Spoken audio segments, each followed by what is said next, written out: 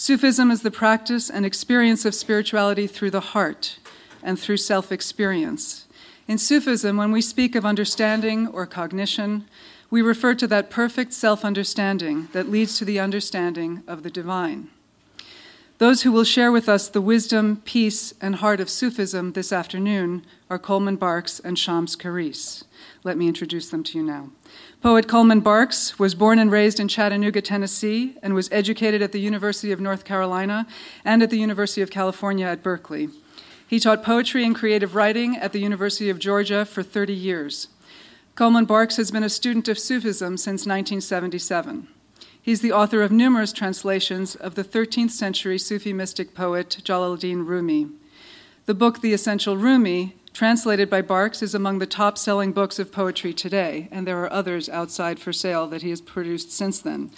His work with Rumi was the subject of an hour-long segment in Bill Moyer's Language of Life series on PBS, and he's a featured poet and translator in Bill Moyer's poetry special, Fooling with Words.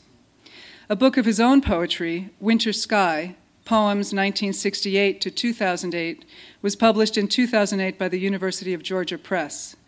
Coleman Barks is the father of 2 grown children and the grandfather of 4.